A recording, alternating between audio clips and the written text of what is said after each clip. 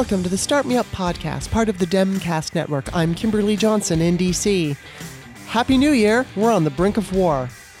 It's only the 8th, people. And, oh, by the way, that's Elvis's birthday, for anyone who cares. But shit's already fucked up.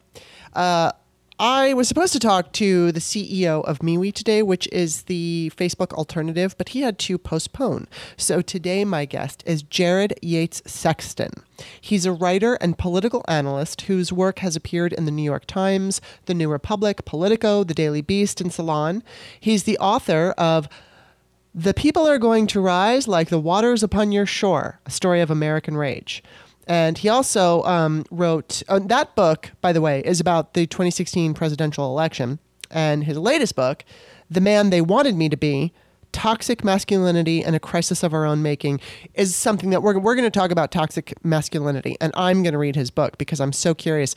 Now, usually I interview people and I record the intro before. Today I'm recording it after. And I'm telling you right now, you're going to want to stick around and listen to the toxic masculinity segment because we cover politics, but then we go into the toxic stuff. So I also just wanted to add that he currently serves as an associate professor of creative writing at Georgia Southern University. So yeah, we're going to talk about politics. We're going to talk about Trump's crazy presser and the wag the dog situation. We're going to talk about Putin. And then we're going to go into toxic masculinity. And that is fascinating because he's so open and honest and sincere. And as someone who has experienced like eating disorders and body image issues, Jared talks about that and he's very open and, you know, he pulls that into the whole toxic masculinity conversation. Again, you're not going to want to miss it. It's such a great chat. So a couple things before we get into it.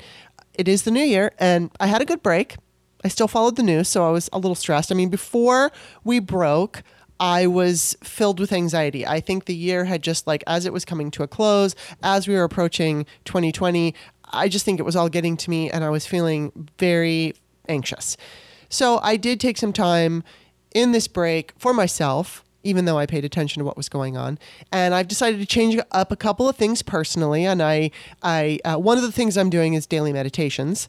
And I think that's a good way to utilize self-care. Everybody talks about self-care these days, and just relaxing myself in the middle of the day, in the middle of all the craziness, and, you know, imagining myself in the woods walking by a stream and looking at flowers or something.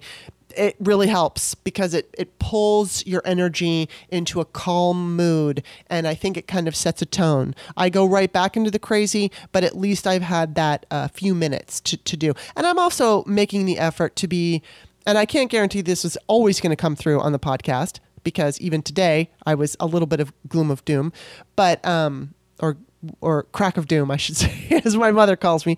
But you know, I'm making an effort to be more positive, at least more positive with myself, because I have a tendency to, anybody who's heard me talk about my body image or write about it, anybody who's listened or pays attention knows that I have a tendency to indulge in that negative conversation with myself. So I'm making an effort, not just about my body, just about things in general. I'm trying to be more positive in what I'm saying to myself. And once again, this not only has to do with 2020, it obviously, I just want to be a better person. I want to be a positive person, and I want to be the best I can be. But I also know that we're up for this brutal roller coaster ride of a year, and we have absolutely no idea how it's going to play out, and we have absolutely no idea who's going to win in November. So it's vital for me to find ways to take care of myself and focus on positive things, because if I don't, I'm literally afraid that I'm going to spiral into this negative place that I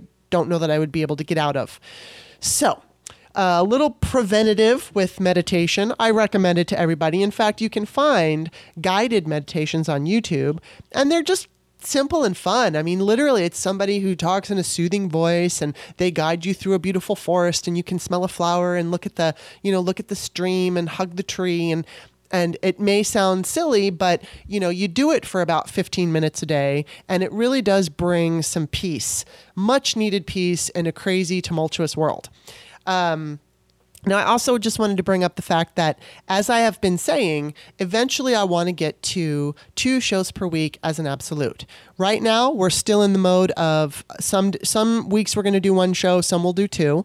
And once we get into that mode where it's 2 shows every week, I think what I'm going to do, and I'm not sure yet, but I think what I'm going to do is do a staple of Wednesday, like always, and then I'm going to have a floater day. So that means that it might come on a Monday or it might come on a Tuesday or Thursday, because the people that I'm talking to are actors and political pundits who are often on television, and they get called in, or I talk to lawyers and I talk to moms, and there's, just like anybody, their schedules are very erratic and different. And I want to be able to be available to everybody. And I don't want to limit myself.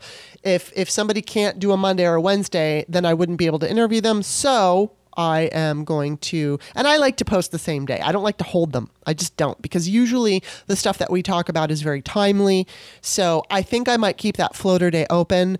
We'll see as we move forward. The way that I'm going to get to 2 days a week is by getting more patrons. And I will get to that in a minute. But first, I just want to say next week's schedule on Wednesday. So far, we're going to have 1 show next week, although that might change. Wednesday is dedicated for Steve Schmidt. And I've been talking about the fact that he's, supposed to be on. I'm going to confirm with him a little later this week. Hopefully he'll be here next Wednesday and we'll have an interesting conversation. It's probably going to scare me, but it'll for sure be interesting. Let's see. Oh, so, okay, because I want to build my patronage for having 2 shows, it just means that I need more support. I need more support in order to get to an absolute of 2 shows per week. So, Start Me Up is a listener-supported show. It is supported by patrons. I don't utilize corporate funding right now, and I also don't use advertisers. So the show survives on listeners becoming patrons. Maybe you can just visit patreon.com/startmeup and sign up for any dollar amount. Like when you sign up for $1, that's the amount that you'll get for patrons only stuff, and every podcast will be delivered to your email box. If you sign up for $2 or $3, it's like you're taking me to the movies or something like that for the work that I do. And if you sign up for $5 a month, you get access to And Another Thing, which is a segment that's for patrons only after the free show. It's usually twice a month, and it's always with a co-host, not somebody that I'm interviewing. I'm also considering doing something else. And I'm not, I don't have necessarily, I'm going to explain it. I don't necessarily have a theme, like I'm going to always be talking about X, maybe patriarchy, but I have an idea for at least 1 solo show, which I might be able, now if I'm going to have an ongoing, I don't know even what you would call it, just solo shows where I'm going to be talking about various subjects. And again, maybe the theme is patriarchy, maybe the theme is feminism, maybe the theme is just the fact that I want to vent about something or whatever. But I'm thinking maybe I can do half the show for free and then half the show for patrons only. Now, I don't know exactly how that would go. And I certainly it wouldn't be more than $5 per month. That way everybody who's doing And Another Thing would be able to listen to it. One of the shows that I was considering doing is just a solo thing where I'm talking about relationships that I've had with men in the past and how they've affected me.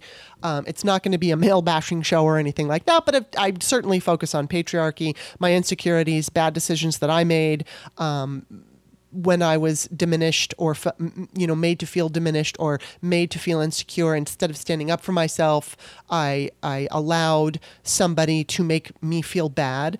And then, I can obviously get into more of this later, but it's not about them making me feel a certain way. It's either patriarchy or me allowing that person to cause a certain feeling. And so I kind of want to discuss that. And I would have, anybody who I talk about in my past is going to be anonymous, and I'm going to keep out certain details about the life because they did not sign up to have their lives all over my podcast. So I would only focus on my point of view.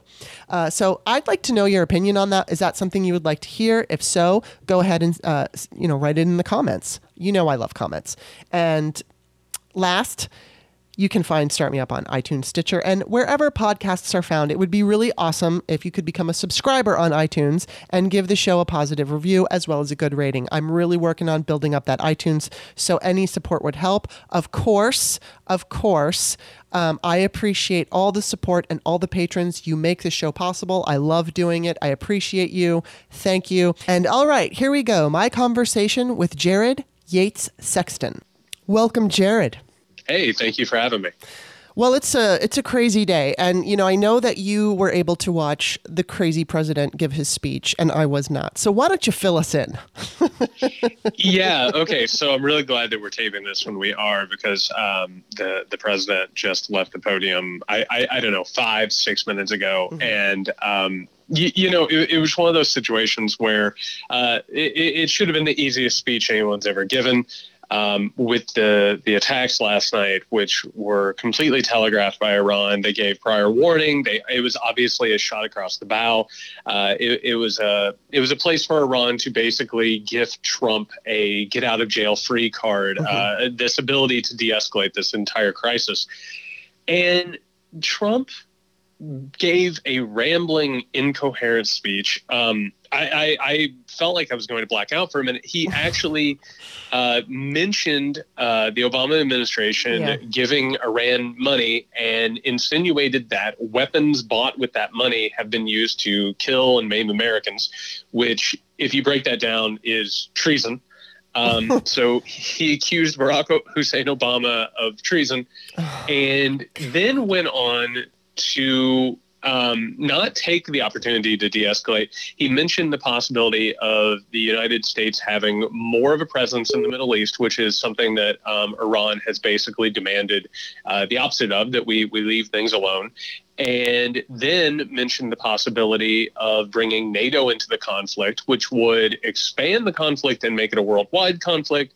And then it appeared that he revealed top secret weapons that we have been working on that appear to be classified. He mispronounced things left and right. He had trouble breathing. It was actually really shocking how bad it was. And I feel crazy myself because it ended, and like everything else with Trump, the way the media and pundits grade him on a curve, they talked about how he was subdued. And I have to tell you, that was one of the most unhinged things that I've seen in American politics ever. Wow. And that seems like we say it every day about him. It's like he's always freaking unhinged. And now this, I don't know.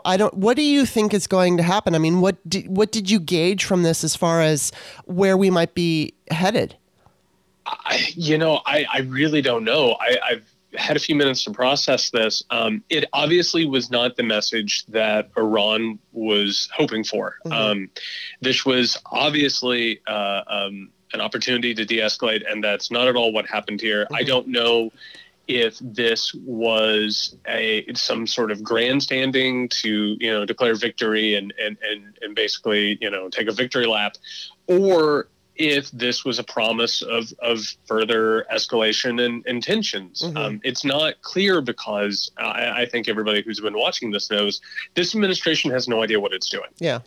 And it's flying by the seat of its pants. There is no philosophy. There is no plan. There is no understanding. And to watch something like this, for an American to sit here and watch it is one thing and have no idea what the hell is going on. But you have to imagine not only are Iranians watching this and having no idea what's going on, but other groups within the Middle East, proxy groups, other groups that now have a bone with America or have had a bone and see this as some sort of escalation, they're watching this. And there's a world that's puzzling over this. Our allies are probably puzzling over this. And that's the worst part about it is not only is this like a dangerous, unpredictable person, but it's a dangerous, unpredictable person who doesn't even understand that they're unpredictable and dangerous. And it is just, it's really staggering. Well, I'm no expert on the Middle East, and I usually kind of shy away from this kind of talk, and now we have to talk about it because we're, shooting missiles and assassinating people over there. So I, though, want to ask you about something because it's concerning me, and I don't know what to make of it. But the Sunday before the airstrike, before we assassinated the Iranian general, Putin spoke with Trump. And we found that out because the Kremlin announced it, not the White House. Usually that's how it goes. And I do know now that, listening to Richard Engel last night on MSNBC, he said that Putin was going to be talking to Erdogan today in Turkey, and that he sees himself as like a peacemaker, right? So he wants to go over there and he wants to look like the guy who's bringing peace and this and that. And so I'm curious about it because Iran is friendly with Russia. They are considered allies. And Trump had a conversation with Putin right before this happened. And I'm wondering, do you think that, because I think that there could be a connection, although I don't know what that connection would be. I mean, obviously, when we listen to the reports on the news, they're saying that, and we know this, that Iran has no military match compared to the United States. So obviously, as a friend of Iran, Putin, Russia, has nuclear weapons, and they could help Iran, which I don't think is going to happen. I'm not saying that that's going to happen, but I'm just saying that there are so many questions and so many variables.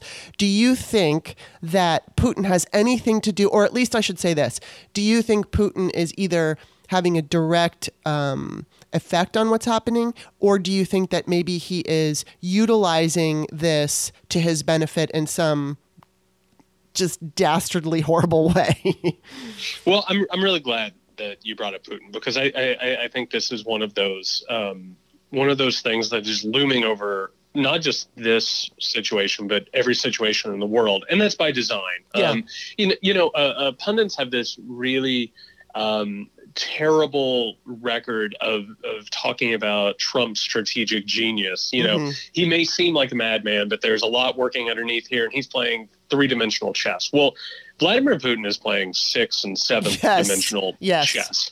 I was doing some research for my own work, and when you look at how Vladimir Putin approaches geopolitics, there's always plan A, B, C, D, E, F, G, and H, right? Mm-hmm. And there's all of these different situations that can always be approached or always be used.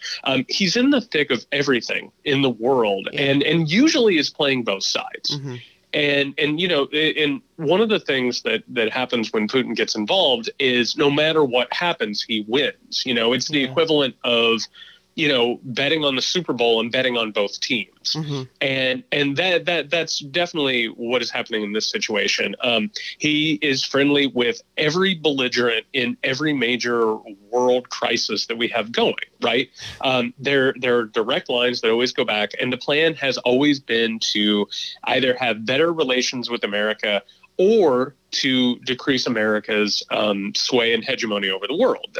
There is this big idea within Russia, Eurasianism, which is the idea that Russia should take over as the main superpower in the world. There's a whole mythology and ideology and philosophy behind it. But that's always what's at the heart of Putin's movements. Mm-hmm. With this, I don't think it's a coincidence that a lot of this stuff is happening on the 20th anniversary of Vladimir Putin taking power in Russia. These people constantly have their fingers in every situation, and definitely with Trump. I mean, he we can talk one thing or another about Trump and Russia collusion. And let's even give him the benefit of the doubt and say that there isn't a conspiracy between him and Russia, right? Let's even pretend like that's not a thing, which I actually believe is a thing, but let's pretend like it's not. Trump is basically the underling of Putin at this point. He looks to him for ideas and for directions, and basically Trump has taken a subservient role as a world leader, and he takes his directions from Putin. I have no doubt that Putin weighed in on this. I have no doubt that every situation that we see play out, one way or another, Putin has tried to have sway over it. It just so happens that we have a president right now that he has particular sway over. Mm-hmm. So, I have no doubt that he's looming over this entire process. And that actually makes it harder to talk about, because we're so used to talking about dichotomous situations, right? We're so used to talking about the United States versus the Soviet Union, the United States versus Iraq, this very, very simplified us versus them, one versus two. That's not what's happening here. This current situation, and you look all over the world, there's so many touch points, right?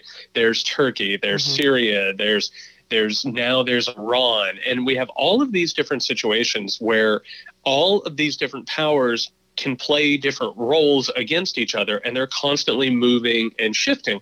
And it's like a knot that keeps getting knottier and knottier and knottier, and eventually it's the tension's going to overflow. Yeah. That's how this thing is designed to work. And unfortunately, a lot of it seems to be at the direction of people like Putin and the people who serve him. Well, my listeners know this, and I'll just briefly tell you, I don't know if you saw my pinned tweet, but actually I was living in Soviet Russia the year you were born. I was 12 years old. My dad was a cameraman for ABC News, and that's why we lived over there. So I had the experience of living in a Soviet country, and I know that Vladimir Putin, is a former Soviet KGB. So I kind of feel like I have a insight, more than an expert opinion, but like an insight into his darkness, because the police state was something that, I don't think we're ever going to have a police state like Soviet Russia in America, but I understand that, I understand what his goals and intentions are. I think to just basically destroy, dismantle democracy, pick through the country, become his own superpower, and everybody thinks he's so great.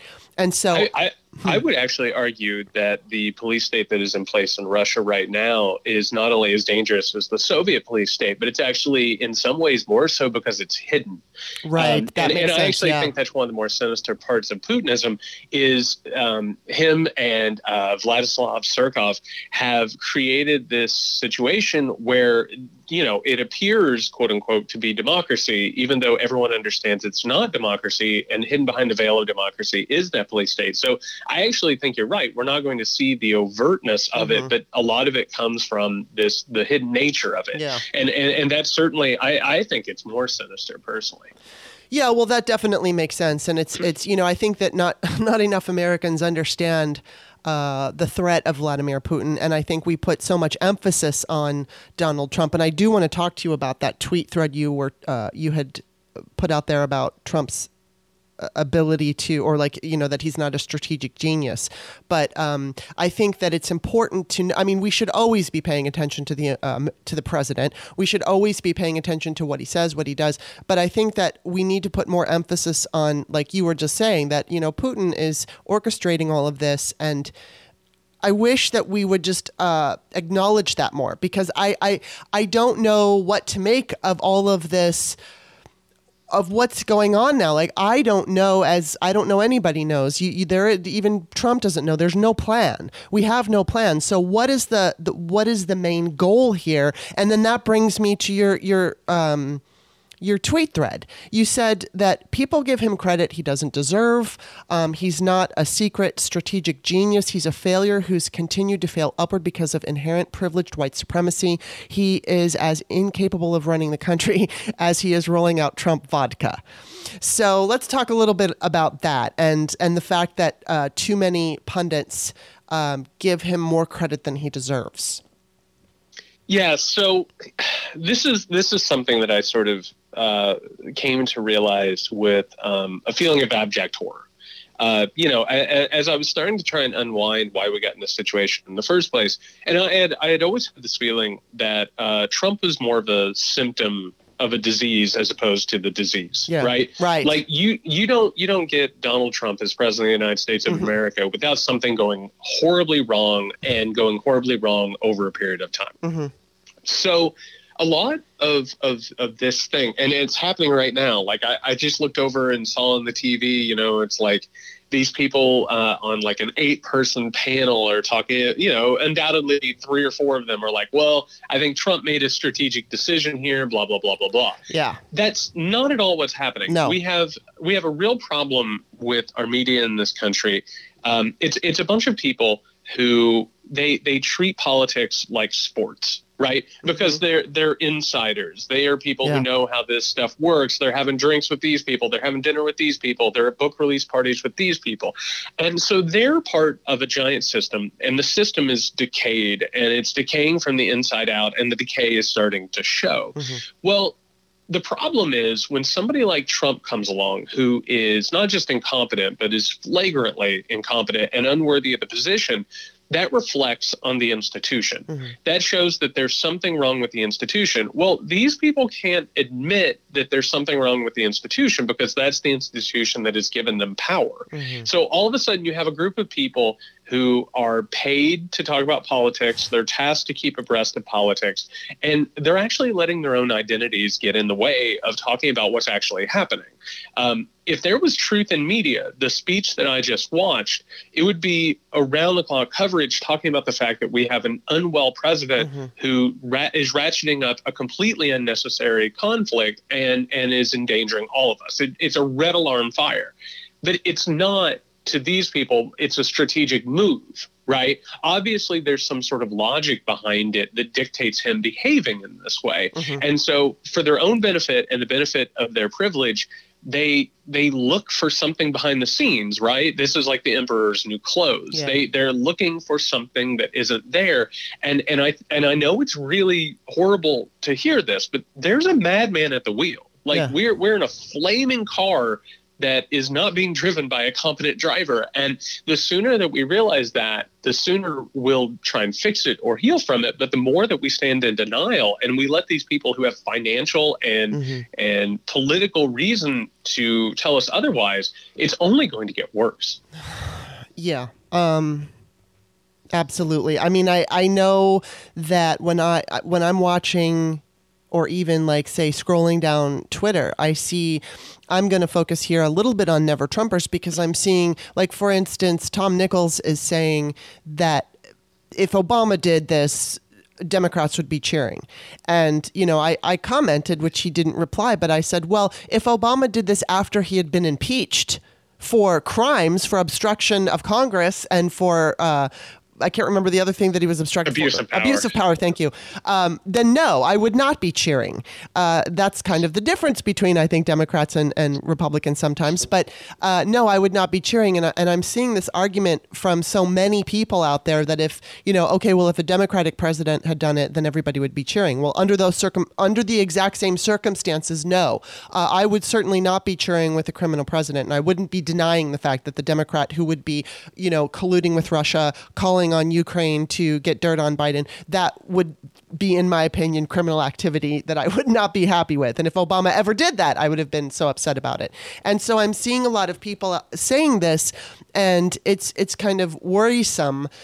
Now, I mean, when you say that to me, my first reaction is I kind of want to shut down because I feel like, well, then where are we going to go? Where are we going to go? I mean, obviously we can listen to podcasts, we can listen to people like you, but how do we get, like, how are we going to fix this? Or how do we overcome it? Well, I'm glad that you brought up the dichotomous idea of Democrat versus Republican, because I think at the heart of this thing, it really boils down to that dichotomy. It really boils down to, pick one or the other. Because I started researching how we got into the position that we are. And the more that I looked into it, the more that I was like, you know what? You cannot understand where we are without understanding that both parties have failed. Both parties, and in different ways, right? Like what we're seeing with the Republican Party is we're watching a completely corrupted, terminally ill fascistic movement is what we're watching. It is a white identity movement to maintain power. With the Democratic Party, there have been strategic decisions that were made, particularly post-Reagan, to adopt more rightward policies, to work more with corporations, to work more against the interest of people and more towards party politics in order to regain power in a post-Reagan world. Well, once you start looking past the dichotomy of blue versus red, you start to see opportunities for change. Personally, what keeps me sane and gives me hope is the fact that it does not have to work this way. This stalemate that we're in between Democrats and Republicans is trench warfare. And it's all based on this thing that is out there called game theory, which is this idea, this is started by scientists during the Cold War to try and determine how to win a nuclear war with Russia, right? You're trying to determine how to work against an opponent. And the idea is you're playing a zero-sum game. One person will win, one person will lose. And the way that you win is you play in bad faith. Well, so we have groups of people who, well, you'll do this, I'll do this. I'll do this, I'll do that. And the eventual result of that is not just widespread corruption, but it's also a government that doesn't work for the people. It works for the wealthy because that's who supplies the money and the power. And you end up having a president like Donald Trump who divides the world, as everyone knows, between winners and losers. The way to gain some hope is the idea of changing the way we play the game or not playing the game. That's the secret of game theory, is you can actually win by not playing. And one of the things that we have to do is we have to start discarding some of these old notions. And what I have noticed is, particularly recently in the last few months, is there are groups of Trump voters and diehard Republicans that when I talk to them about not playing the game, and I'll open up to them and I'll be like, these are my problems with the Democratic Party. And once they realize that I have problems with the Democratic Party, they start admitting their problems with the Republicans. And all of a sudden we're talking as individuals as opposed to enemies playing a game. And the moment that happens, the spell of Trump breaks. They start admitting, like, I don't really like Trump and I'm really concerned about Trump and I know that he's incompetent. And these are people who, they go online and their entire identity is wrapped up in Trump and they engage in these social media battles, which is where a lot of this game theory is taking place in the first place. And when you start breaking out of that dichotomy and you start seeing this as more nuanced than just the left versus right and blue versus red, all of a sudden solutions start coming out, right? The only way that you get Donald Trump is by getting a Republican Party that realizes it can't win in Democratic contest. That's why they are all about, disenfranchisement. That's why they're all about gerrymandering. That's why they have moved so far right and have so wildly embraced white identity politics and fascism, is because they realize they can't win an election. Well, if you can't win a battle, you have to retreat to a safer trench. Right. And when you retreat to a safer trench, you adopt, salted earth or scorched earth policy. So we're engaged in this game that isn't ever going to lead anywhere good or productive for the people. But once we reject that game and we start working more towards a people-based political solution or political future, I think that's where we win. But we have to recognize that there is a disease, and the disease is currently being manifested by Donald Trump. And we have to recognize what that is. And we have to recognize that it started way before him and it will last way after him unless we diagnose it. Yeah, I think it's important to note. I mean, I am certainly somebody who has not been afraid to criticize Democrats when I felt that it was needed. And I think that we're in this time where people feel that if there is any kind of criticism of the Democratic Party, that it means that we're not united or that this is not the time to criticize. But I disagree with that. I mean, I don't say that it's like both sides have made mistakes, obviously, but I think we've got one side, as you mentioned, the Republican side, is like, it's white supremacy, it's fascism, it's like big BFD stuff. And it's not to say that the Democrats have not made poor decisions, especially, concerning how they are putting corporations over people in certain instances. But I think the difference is pretty clear. I mean, obviously, at least with the Democrats, we've got an attempt to, for instance, and I don't know if it's happening today, but Virginia turned blue last November, and they have decided and said that they're going to vote for the Equal Rights Amendment. And that's, that's going to be the 38th and final state needed to get the Equal Rights Amendment codified into the Constitution. Now, obviously, the Republicans don't care about things like this, and the Democrats do, and that's why I'm a Democrat. But going back to this argument of, I just want to like kind of make my listeners aware that it's not an attack on Democrats to criticize Democrats when they do something wrong. I think it's really important that as voters and as citizens that we do that. And I think one of the ways we could, that we even talk about it, maybe without realizing it, is getting money out of politics. that would be a great way to both parties are guilty because this is the system that we've set up. Both parties are guilty of following the money and listening to the money instead of listening to the people. I just want to put that out there to be clear because I know tensions are high and people are very defensive, especially Democrats right now, because they feel like, please don't attack us, please don't attack us. And I don't think what you said was an attack at all. I think it's extremely important that we note what's wrong with our government because it's never going to be perfect. No matter what we're able to accomplish, there's always going to be room for improvement. And I believe that it's important to always push for that. Now, what you're saying is it's exactly right. But my fear is, and I'm going to come from the crack of doom side here, is that with social media and with, you said there's all this stuff going on with social media where the game is being played. And not only is the game being played, it is being run by trolls, by Russian trolls, I'm sure there are right-wing trolls out there that are pushing disinformation. And then Americans are going online. I mean, everybody's online, but I mean, specifically Americans are going online and they're seeing these messages and they're believing them and they're getting caught up in them.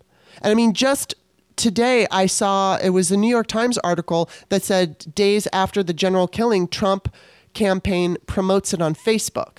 So I guess the Trump campaign has already run in 800 districts, Facebook ads about this killing. And so social media is being used to divide us.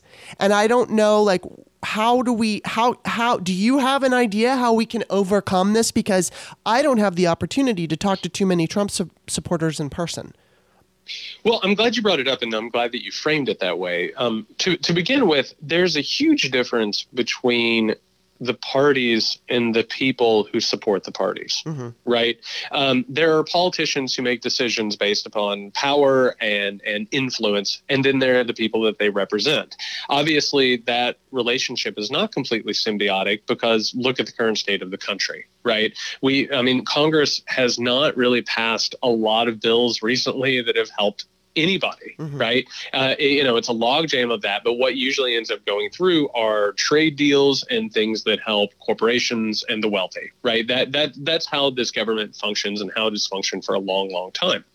What happens is in the echo chamber of something like a social media, we end up taking the parties and we end up taking our causes and we start cementing our identities with them. And there becomes this back and forth feedback loop where I identify myself as this, and as a result, this is my worldview, and I'm going to continually reinforce my worldview with the stories that I put out there. And that makes me vulnerable, and it makes everyone else vulnerable to misinformation that preys upon the predilection for our worldviews. I personally, I come from rural Indiana. I come from a family that, before this weird movement has happened, they used to be what you would classify as FDR Democrats, who are now, very, very loyal Trump voters. They have fallen under sway of not just Trumpism, but also, the white supremacists that work within those worlds. I keep in touch with them and people in the Trump community. I like to know what's going on with them. I like to see what misinformation is trafficking. And I have to tell you, last night, it was pretty incredible. The misinformation was there almost immediately from the attacks in Iraq that 80 people had been killed, including U.S. soldiers. There was a lot of misinformation that the Democratic Party had organized to lower the flag and half-mast for the slain Iranian general. There was a lot of threads, actually, about the idea that Barack Obama was a secret Iranian.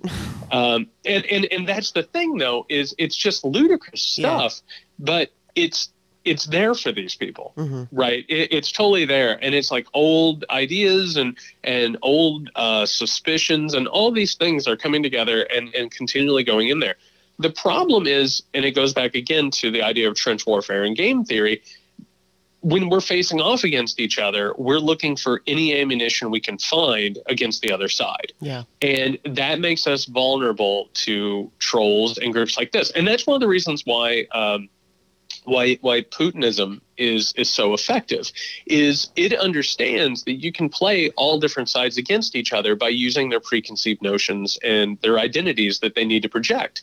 And when you start looking at the internet, and particularly social media, you start to realize that it's a machine that is driven by identity. Mm-hmm. We're all trying to project our personas. We're all trying to project who we are to the world. And because of the way the economy works, it's also an economic thing where, we're basically all our own individual corporation that has to, send out press releases about what we believe and how we feel. And they have figured out a way to hack this. Mm-hmm. I mean, there's an entire movement within Russia underneath Putin. These technologists who work underneath him and propel him, these people study this stuff. They are versed in postmodern theory. They're versed in identity theory. And that's why they're able to do the things that they're able to do, is because we look at it as if it's real instead of the artificiality that it is. So again, I think the way that we move beyond it, on one hand, is we move beyond the idea of, again, dichotomous fights. But the other part about it, and this is a much larger conversation, is the way we get past misinformation and disinformation and propaganda is education. Mm-hmm. And we have to get to a point where not just critical thinking, but research skills and, just sort of like basic, questioning is taught. That's not what people want out of education now, and it has made us very, very vulnerable, and unfortunately has really hurt our democracy. Yeah, it has, and I'm just hoping that if we're able to overcome this current administration and move into a next, that not only would there be regulation on the internet, I'm a strong believer in the fact that we need to continue to fund education, put civics back. I grew up going to Los Angeles public schools, and I was not taught civics. So I had a little bit of schooling in Maryland, but I was quite young. I moved to Southern California in 1977 when I was 9 years old. So I didn't really have the opportunity to learn civics in third grade. In California, I didn't get it at all. So I know that we've constantly been defunding education, taking funds away, and we need to educate people.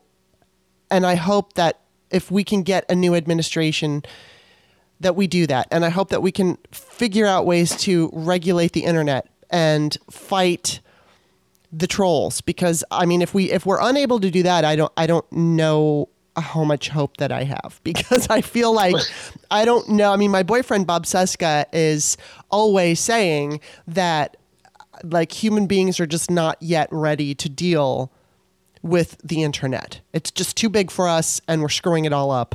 And I kind of agree because of what's happening. But, there is hope. There's still hope. The little bit of hope that I see is in 2016, there was all that disinformation coming down, and most of us, with the exception of Hillary Clinton, didn't realize it. We didn't realize that what we were looking at were blogs written by either Russian trolls or paid, right-wing extremists. There was even, I think there was a story on like a Dateline or something like that of a guy who was a liberal, but he was writing anti-Hillary things because he got paid really well for it. And then, he was admitting that he did it and saying that he regretted his decision. So I would certainly hope that we could figure out a way to minimize all of this trolling and this disinformation, because if we don't, I don't know how to overcome it. Obviously we need the education, but if we just, as you said, they're playing into our emotions, they're playing into our preconceived notions so many times. And you can see online that if you just post a headline, and even if the headline is, whether it's accurate or not, people have knee-jerk reactions to it. And they don't read the article. They go based on the headline. And then it's just an emotional response, which triggers another emotional response, and so on and so on and so on. And then you've just got this endless fight about something that nobody's even read. Yeah, and what you're talking about here is malevolent actors. You're talking about people who are doing this intentionally to either profit from disinformation or are doing it as a means to forward some sort of political aim or social aim. Let's even talk about people who aren't doing it from a malevolent standpoint. In this situation, to bring it back around to Iran, we have a real problem in this country because a lot of our politics is based upon the idea of the myth of American exceptionalism, the idea that America is at all times the great hero of every situation and has been since its founding. And right now, as people are talking about this situation with Iran, it's focusing on what has happened in the past couple of days, right? We already have amnesia about how this entire conflict started, which is Donald Trump taking us out of the nuclear deal and escalating a crisis with Iran. I can tell you, as somebody who paid close attention to history and tried to keep an eye on these types of things, I didn't know until I was recently doing research the entire history of our problems with Iran, going back to the 1950s, where we actually handled a coup that overthrew the democratically elected prime minister of Iran. And we did it because he was nationalizing the oil industry in Iran. I didn't know about all of the arms dealing we did back and forth. I didn't know how much time and money we spent funding Saddam Hussein in order to kill Iranians. And again, I didn't understand how that led to the two Persian Gulf Wars. So there's so much under the surface that most of us don't even understand. But once you start seeing things objectively and you take yourself away from, again, us versus them, America versus the world, blue versus red, once you start moving outside of those perspectives, you start to see the actual objective reality of things. And you notice that what's happening right now is even being trumpeted by people who aren't doing it malevolently. They're doing it because they're ignorant. Yeah. And they don't know what is actually taking place here. And the media, because of the way that it is fixed and the way that it promotes itself and the way that it sustains itself, is not about context. It's not about, and that's one of the reasons why Donald Trump is president, right? Is because he speaks cable news. He is cable news personified. Yeah. And there is an unhealthy addiction and feedback loop between Trump and cable news and the media that we have. They're not doing it intentionally to be bad. They're doing it because they're ignorant and because they don't know any other way. And so the way that we get better is we start taking things out of those dichotomous perspectives. And once you start doing that and deconstructing what has actually happened, you can start to get a better idea where we've been and where we are. And when you can start doing that, you can find a way to the future. But unfortunately, our culture, as it's rigged right now, isn't set up to do that, which is why we keep making the same mistakes over and over and over. Well, you're younger than I am, so I'm hoping your generation and even some of my generation can figure this out, because I just don't know. But you know what I do know? I want to talk to you about something completely different now. You wrote a book called The Man They Wanted Me to Be, Toxic Masculinity and a Crisis of Our Own Making. And I find that absolutely fascinating. I speak to M, who is Feminist Next Door often, and, you know, we talk about toxic masculinity, but we're two women. And so when women talk about it, there's going to be a defensive, you know, certain men, not all, are going to be very defensive about this, and then they scream that there's toxic femininity back at us. And so I'm just really curious, can you just, first of all, give us an outline of what you wrote about? Because I want to read your book. Yeah, absolutely. So toxic masculinity, and a lot of people, immediately when the book came out, a lot of people are like, oh, you're just trying to get rid of men and you're trying to vilify every man, whatever. Yeah, toxic masculinity is not that. Right. Toxic masculinity is about insecure men who are so insecure that they have to overcompensate the classical markers of masculinity. And that usually comes out as aggression. It comes out as antagonism. It leads to stoicism, and actually it leads to really, really poor relationships, abuse. It leads to murder. It leads to rape. It leads to wars. It leads to all of these social ills that hurt everyone around these toxic males. But what I wrote about as well is it actually hurts the men themselves. Yeah. Because what's actually happening at the heart of this whole thing is that men who traffic in traditional masculinity are actually really insecure about their place in it because it's unachievable, right? Nobody's invincible. Nobody is actually stoic. We all have feelings. We all have insecurities. It just so happens that men are traditionally told that they can't be insecure and that they can't have emotions. So when they feel those things, it creates this tension within them and a stress within them, and they lash out at the world, right? And we've been talking about Donald Trump, and this is one of the reasons why I wrote this book. Is Donald Trump is the most obvious insecure man imaginable, right? And he's held up as like this tough guy or bully or whatever, but he's such an insecure, fragile little man who, it's weird. Like, he's supposed to be this manly man, but he wears makeup. He's very particular about germs and how he handles himself. If someone critiques him, he can't handle it. And he has to attack them. And it's this really sad facade that I think anybody who knows somebody who's toxically masculine, they recognize it, right? That's who this guy is.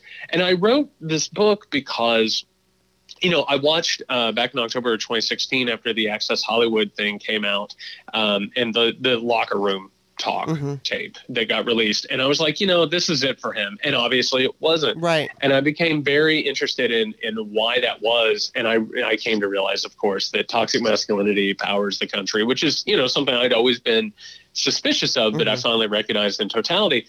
And so what I did is I talked about how the country and how politics have been taken hostage by a bunch of insecure men who don't really know who to be anymore. And I also weaved in my own story of growing up in abusive households with toxically masculine men, and how that actually, even though I was an insecure child and I tried not to be a part of that, you can't help but have it socialize you, and how it led to dysfunction in my life. It actually led me down some really, really awful roads. I nearly took my life multiple times, and how I finally had to come to terms with who I was and become secure in myself, or at least try to become secure in myself.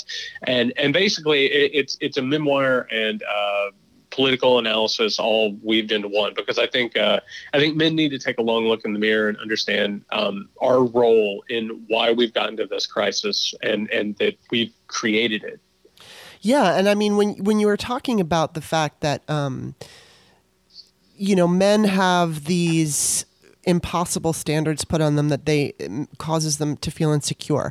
I'm going to go back to the idea that there are, the term toxic masculinity makes people who don't understand that term feel defensive because they think that's an attack on manhood, or it's an attack on men in general, and it isn't. I mean, you just explained it very well. But then the other side of that is, I often talk about insecurities and body image and body hatred because I experience body hatred, and I have ever since I was 13 years old. That was the year I went on my very first diet, and I'm 6 feet tall and I have a very broad frame. I have I literally have big bones. My feet are big, my hands are big. And so I have always experienced a certain amount of insecurity because of my size. And it's not just, there are tall women out there who are, and I've put a lot of thought into this, so that's why I'm being very descriptive here. But there's tall women who have narrow frames. I am a tall woman with a large frame. And so not only am I tall, I'm a big person, and people say that to me a lot. They're like, "Wow, you're really big," and it's not that I'm big in a fat way per se, except that I always feel fat. But it's that I'm just big, and feeling big makes me feel insecure. And so I understand that there is this impossible, ideal that I will never be, even though I was fortunate enough. I'm 51 years old. This year I'm going to be 52. Back when I was, in my early 30s, mid 30s, I was at my peak, and I still look good, but I was considered a beautiful woman. But it wasn't enough. It was like, I'm beautiful, but I'm big, and I'm this, and I have cellulite, and whatever it is that was going through my mind always caused me to feel like I just wasn't good enough. And I'm guessing that with toxic masculinity, it's kind of a similar narrative that goes on in one's head. But I think that maybe the difference is that women are allowed to think those things. Women are allowed to analyze themselves and to recognize what's hurting them or making them upset, whereas men just have to be the strong guy who never has any kind of self-doubt or insecurity. And so I think there's the difference. And, there's that term that's used that I think is bullshit, which is feminine feminine, toxic femininity. I'm sorry. Mm-hmm. I don't see that.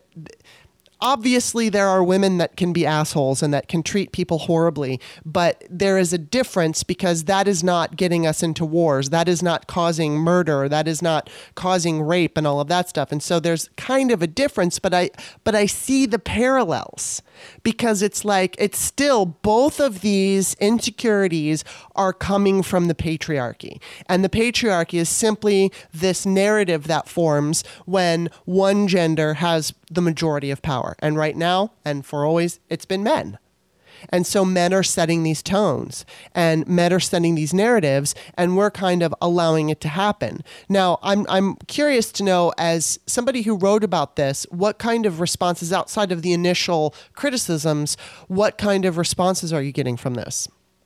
Well, first of all, I'm so glad that you used the example of body insecurity because that has always been considered a gendered thing. Yes. The idea that eating disorders and body dysmorphia is a feminine thing. Right. But men feel it as much as women. Yeah. I actually have suffered with anorexia and bulimia most of my life and body dysmorphia as well. And when you talk to men, they talk all the time about eating disorders, but they talk about it through the idea of discipline, right? They can restrict the calories they take. They work out here. There's even like a masculine branch of eating disorder called bigamy, which is where you have to grow as large as you possibly can. And you actually get muscles to the point where it's to an unhealthy level. Mm-hmm. And so men actually have the exact same problems that women do, but they view it through a gendered lens and they don't believe it's a masculine thing.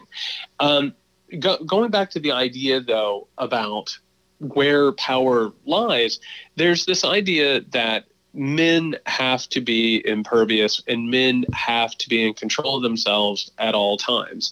The patriarchy, funny enough, from what I found in my research, is the patriarchy is actually a coping mechanism among men, because the thing that I kept finding that surprised me the most is that physically, men are actually weaker than women in a lot of ways.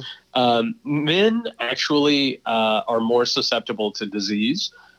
Men are more likely to die earlier. They don't have the coping mechanisms that women do, and in a lot of ways they have had to create this persona of imperviousness to sort of beef themselves up. And actually, before socialization hits, men are actually more sensitive and emotional than women. If you look at infants and you look at toddlers, before they're taught, before they're told that they can't cry or boys don't get upset, they're actually louder and more emotional than girls. So this whole thing, in a lot of ways, has been a coping mechanism and an overcompensation, which is why we have toxic masculinity. It is a power base that is built on overcompensation that abuses and victimizes and subjugates other people. Surely there are women who do awful things and they go out and hurt other people. That's certainly the case. And sure, there might even be some abuses that happen because of the idea of gendered femininity, right? And the way that they treat themselves. And you brought up the ERA earlier, and it's actually funny, or not funny, it's tragic, but the entire way that the ERA was stalled in the first place is a conservative woman named Phyllis Schlafly. Actually was able to use what you could term toxic white femininity in order to undermine the passage of the ERA. So what ends up happening is, and that's one of those things I think a lot of people have trouble with, is they look at things like feminism and they look at things like social justice through the idea of power redistribution and sort of gaining advantage. Again, it goes back to game theory, right? It's a war where you either win or you lose. But in truth, feminism is actually about equality for everyone. Men have everything to gain from accepting feminism. They will live longer and happier lives. And on top of that, the most amazing thing about the whole thing is, and this is one of the reasons why toxic masculinity is really coming to a head right now, is because the idea of gender, the idea of masculinity that so many people have grown up with was actually an economic response. It was for men who would go into factories and mines and do menial labor and put their bodies in jeopardy. And they were in these terrible jobs where their bodies were used up, and they were told that they weren't to complain. Their way of showing themselves was to give over their body as opposed to their emotions. So emotions didn't matter in that economy. Well, factories and mines and all of these labor jobs are gone away now. And so there's no economic incentive for men to behave like that any longer. But those traits still remain. And so men actually, in the economy that we have now, whether it's service or tech or all of these progressive industries, actually men need to communicate. They need to be able to emote. They need to be teammates. They need to come together in ways that used to be gendered as feminine. So there is actually an economic, social, and personal incentive to embracing this idea of feminism. And it's not like anybody's trying to get rid of masculinity. I mean, as I'm talking to you right now, I wrote a book about toxic masculinity. I understand gender. I understand feminism. I consider myself a feminist. And I'm sitting here talking to you in jeans, boots, and a flannel, right? And a beer. But the difference is I look in the mirror every day and I take an inventory of why I present myself to the world the way that I do.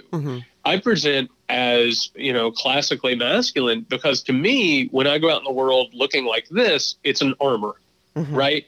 When I'm putting on the flannel, I understand it's not just for warmth, it's for comfort. It's for confidence. It's because we're all secretly terrified every moment of every single day. and whatever can make me feel a little bit more confident without hurting other people, that's something. But as long as I don't get lost in the persona and lost in the disguise, it's when you start believing that you're putting those things on because that's how a man is supposed to be, and everybody else can just, go to hell. That's when people start suffering. That's when you have wars. That's when you have abuse. That's when you have rape and murder and pillaging and patriarchy. And as long as you're not getting lost in those things, you should be okay. But again, men have everything to gain by throwing this stuff away, or at least refashioning it. And unfortunately, a lot of people are now doubling down because of things like Donald Trump and fascism and white supremacy and all those things have come into play. Yeah, which toxic masculinity, patriarchy, and white supremacy are all like, peas and carrots, and they just fit together so perfectly.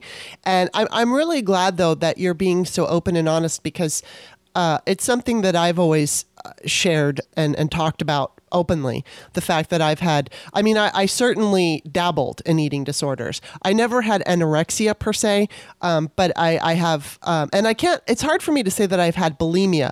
I have made myself get sick, but I was not the person who binged and purged. And so I know that I had some form of bulimia, and it was over the course of about a year and a half. I'm glad that I was able to overcome it. But for me, what it was about strictly was about looking thin, or my goal was to be thin. And from what I've read about bulimia and anorexia, there is definitely also, aside from, like the way you look, your image is the, like there's a control thing. People feel like they're out of control so that they control the amount of food they eat, or they can control the amount of food that they ingest. And so that was never my thing. I never cared about the control. All I wanted was to be as thin as I could be. That was all it was based on. And I wasn't somebody who engaged in it like an ongoing everyday basis. It was only when I was unable, I'm pretty much a loner. So for me, it was easy to, I wasn't, like I said, anorexic, but I didn't necessarily, and I'm talking about back when I was probably in my 20s and 30s, where I would not really eat enough food. I would eat, but I wouldn't eat enough. And I was always trying to maintain the skinniest possible version of myself. And this, so I wasn't, I was restricting food, but I was eating food. And then as far as, making myself sick, I didn't binge. I only made myself sick when I didn't feel that I was in control. Because let's say I went out to dinner with friends.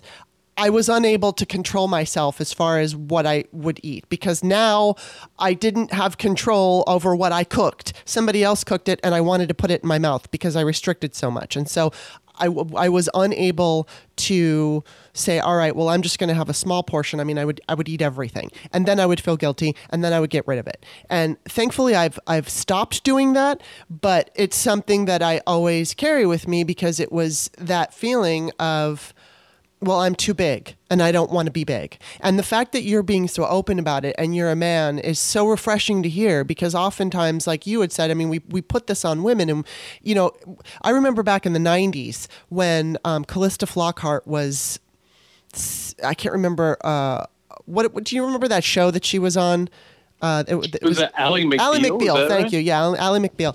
She, you know, there was a lot of news about her thinness and actresses on that show that were competing. And I remember at that point, I wanted to write a book so badly about all of it, you know, just hating your body, wanting to look a certain way, all the pressure that we feel to look a certain way. And it was pissing me off. And I felt like anytime I brought it up since then, it's a subject that people usually, at least maybe in the last 10 years it's changed, but people thought it was always about like supermodels or actresses only who had this problem. But I mean, it's so many people, and there are so many men, as you say, including yourself, who have experienced this. And it's all stemming from the fact that we're told that we're not good enough how we are. Our bodies aren't good enough unless we look like a Ken doll or a Barbie doll. And, you know, it's so frustrating, and it's so wonderful to hear you speak so openly about it, even though it makes me feel sad, because even though I've experienced it myself, when I hear you talk about it, it makes me feel sad that you felt that way, because you shouldn't feel that way about yourself. I shouldn't feel that way about myself, yet we do. And I do think that it does come from a patriarchal message. It comes a little bit from toxic masculinity, because men feel they have to look a certain way, and it's like, I feel like I have to look a certain way because that's what patriarchy's told me. And I was in the acting business. I was an actor for just about a decade. And it was, you know, not only did I experience those feelings of insecurity like I think many actresses do, I was also taller and bigger than most people, including men. So I had that like extra pressure of feeling like, well, I'm not good enough because I'm taller and bigger than most of the men that I see, whether in my acting class or in auditions or on the set. So it's always been something that has been a part of my life. And again, I'm glad that you can talk about it so freely, and that the whole idea of toxic masculinity coming from a man really has a lot of merit for men who might be doubtful of it or critical of it because they feel like they're being attacked or something in some way. And what you say is not attacking. It's like you're basically saying, hey, you have permission to be who you are without judgment. Am I right? Well, to bring it full circle, I think the major problem with humanity, and this is in whether we're talking about gender or we're talking about politics or the risk of war, is we so often get lost in the idea that we think we know why we're doing what we're doing. Right. We lose sight of the fact that there are things outside of us that affect us and lead us to do the things, and that we are often perpetually confused about who we are and why we're doing the things that we're doing. When I was suffering my eating disorder, and in recent history, when I had my most recent relapse with it, it felt like a matter, like you said, of control, right? Viewed through the idea of masculine gender, I looked at it as discipline.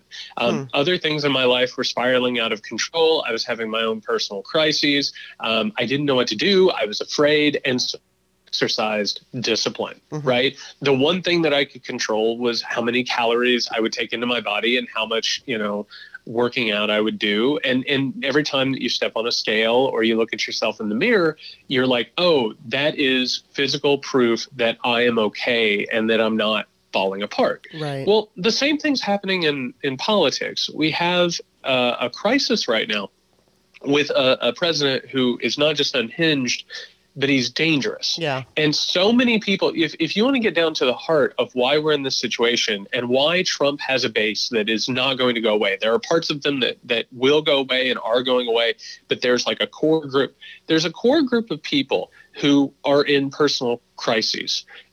They don't know what's going on in their lives. Maybe their mental well-being isn't there. They don't know what their careers are. Their future looks bleak. They live in a country that doesn't really either treat them well economically or politically. And in the case of his white supporters, they feel like their grip on power is slipping, and that's terrifying to them. Donald Trump is the person who gets in front of them and says, you don't need to worry about all that stuff. You are totally fine. Yeah. And it is a political enabling. And so you have a group of people who aren't aware of why they're doing what they're doing. And it gets lost in the idea of, keep America great again and America first and we're winning and they're losing. And when someone tells you all the time that you're winning when you're losing all the time, like it gets mixed up and it becomes a blur. And so all of these sort of like crises of personal identity are coming together. And the real danger of it is, even as somebody who has researched toxic masculinity and has researched this sort of self-harm, that it still is a daily battle to overcome it. For people who don't even know it exists or are in denial about it, it's so much easier to fall under the sway of demagogues and people who tell you it's fine. I mean, if you look at fascism throughout history, it's demagogues who take a group of insecure people who feel like they're losing their power and they tell them, don't worry, we're going to keep that power. And then they're like, fine, get rid of democracy and all of our institutions. I mean, fascism at its heart, and look at the way it's about swaggering and putting your chest out and wearing the military uniforms, and it's about military might. Fascism is a result of toxic masculinity. Historically, that's what this is. There are movements that are based on the idea that people feel weak and somebody tells them they are strong. And so like the big mystery of humanity and the thing that keeps happening is we keep getting lost in our own fictions. We keep getting lost about why we do the things we do. And unfortunately, there are severe consequences from getting lost and not being able to find your way out. I think America is at a crossroads where we are severely lost. And even people who know that something is wrong aren't even particularly aware of why it's wrong or what is wrong. And the moment that we start unknowing truths from fictions and disinformation from information, that's when the healing starts taking place, both from a personal level and a political and a national level. And it's a lot of work, even if it's just yourself, or again, it's a lot of work for a nation to do it. But unfortunately, that's the only choice we have. We have to work on that in both ways. Wow. Well, so fascinating. I love listening to you, and I could listen to you all day. I'm definitely going to read your book. Oh, thank you. It's so interesting to me, and especially coming from a man. You have such an interesting take on things, and I really appreciate you taking the time to talk to me, especially last minute. That was awesome. So before we get going, and I hope that one day you'll come back, but before we get going, why don't you tell everybody where they can find you? Sure, and I will come back literally anytime you'll have me. Yay! On Twitter, where I'm unfortunately chronicling a nation on fire, I am at JY Sexton. My website is jysexton.com, and I have a newly launched podcast called the Muckrake Podcast, which people can find wherever they get their podcast. I would love for anyone to give it a listen. A lot of conversations about this. I'll have to have you on here one of these days. But yeah, thank you so much for having me. Awesome. Well, thank you. Definitely. I'll put all of your information in the Patreon show description. Thank you for a great conversation, Jared. Hey, thanks for having me. Take care. I really like him. He's so awesome. Isn't he awesome? I love the fact that he can speak about his self-image and his eating disorders so openly. I mean, I wish I felt a little bit maternal. As I kind of said to him, it made me feel bad to listen to him talk about it because I want to take that away from him. I've experienced it myself, and I think that's why I feel like I want to hug him and help him along. Obviously, he doesn't need my help. He's very smart, and he understands what he's doing, and he's on his own journey. But I so appreciate his candor and the fact that he is a thoughtful man who recognizes not only that, he is dealing with this patriarchy bullshit and the toxic masculinity, that he's willing to talk about it and he's willing to research it and help other people. Because nobody on this particular podcast who listens to the podcast has ever said anything negative to me about talking when we talk about toxic masculinity. But if you put it out there on the internet, surely there's going to be somebody who comes on and argues and screams and feels like we're attacking them, and we're not. Basically the idea is we have to get rid of this bullshit narrative that men have to behave a certain way and they have to dress a certain way and they have to speak a certain way. The other night I was watching one of my guilty pleasures, which is Vanderpump Rules. And I was noticing that one of the, 30-something-year-olds on that show was wearing a nightgown. And, what I was thinking, it was just a long shirt. And I guess you could say traditionally that's what you're used to seeing women wear. And so I could easily see that if a Trump supporter or it could still be a liberal who buys into this patriarchal narrative that men have to dress a certain way, would make fun of a man for wearing an oversized t-shirt. But in the end, who gives a shit? What the fuck does it matter to you if some guy wants to wear an oversized t-shirt to bed? But we live in this culture that wants to now granted, on Vanderpump Rules, they live in Los Angeles and they're like actor/models and they don't give a shit about these norms. And that's great. I don't think they should. And yes, I know it's a dumb show, but I don't care. Don't give me any shit. I like it. Although last night's show was the first show of the new season and it wasn't that great. So I don't know what's going to happen.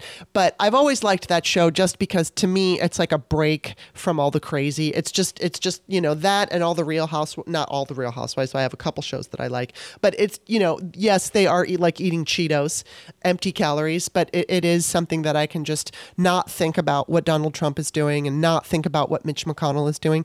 But going back to Jared, what a fascinating guy. I'm so glad I had the opportunity to talk to him.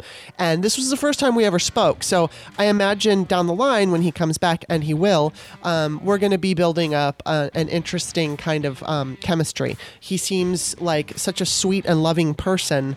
And I say that in a very general way. Like, he cares about this country, he cares about the world, and we need more people like him. All right. So that's going to be it. I mentioned in the intro that hopefully next week I'll be talking to Steve Schmidt, so we'll see what happens there. Hopefully his schedule permits. And that's it. That's the first show of the new year. We'll see you next time.